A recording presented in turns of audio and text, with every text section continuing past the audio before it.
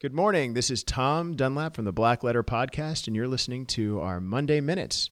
Let's get started.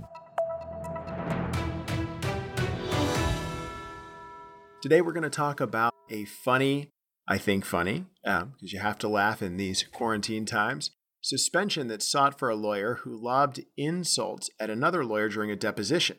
And it's funny because the lawyer in the deposition itself defended the insults that he lobbed and the civility of his legal practice by citing the president. So all I'm going to do to close out the Monday Morning Minute is read you the transcript.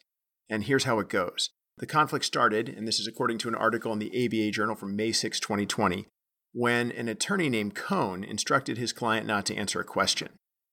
And the attorney on the other side, a man named Hillison, responded to his client that the question had to be certified, which is a process in a deposition where the question can be asked to a judge or a magistrate judge or whoever's handling the case in the courts. The question can be certified to that judge, and the judge can decide whether or not the witness has to answer the question in a deposition. But anyway, here's what the transcript said. So when Hillison said, "Hey, certify this question then if you're going to ask it," Cohn replied, "Okay, then certify your own stupidity at this point." Hillison replied, "Counsel, I'm not going to sit here and take insults from you." Cohn replied, "At this point in time, a man who insults on a daily basis everybody he does business with has now been elected President of the United States. The standards have changed, and I'll say what I want." In another exchange, Hillison began to ask about attorney's fees, and Cohn said, "Don't waste your breath," told his client not to answer.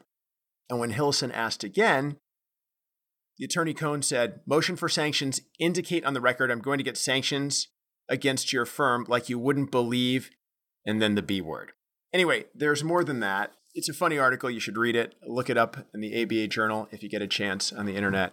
Thanks for joining us for this Monday Morning Minute. I hope that was a little bit, even though it's an ethics issue, a little bit lighter start to your Monday. Have a great day.